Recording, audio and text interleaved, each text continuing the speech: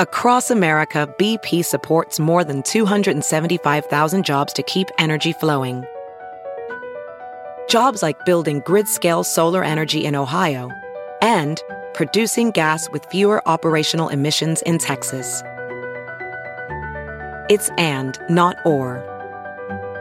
See what doing both means for energy nationwide at bp.com/investing in America.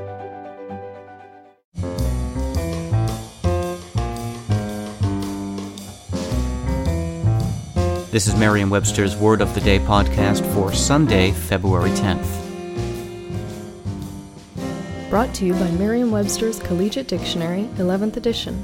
Available from your favorite bookstore or online at www.merriam-webster.com. The word of the day for February 10th is truckle, spelled Truckle. Truckle is a verb that means to act in a subservient manner, to submit. Here's the word used in a sentence. Jumana decided that she had had enough of her older sister's demands and vowed not to truckle to her anymore. When truckle was first used in English in the 1400s, it meant small wheel or pulley.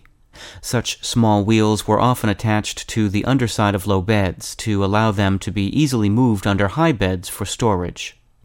These beds came to be known as truckle beds or trundle beds, and a verb, truckle, meaning to sleep in a truckle bed, came into being.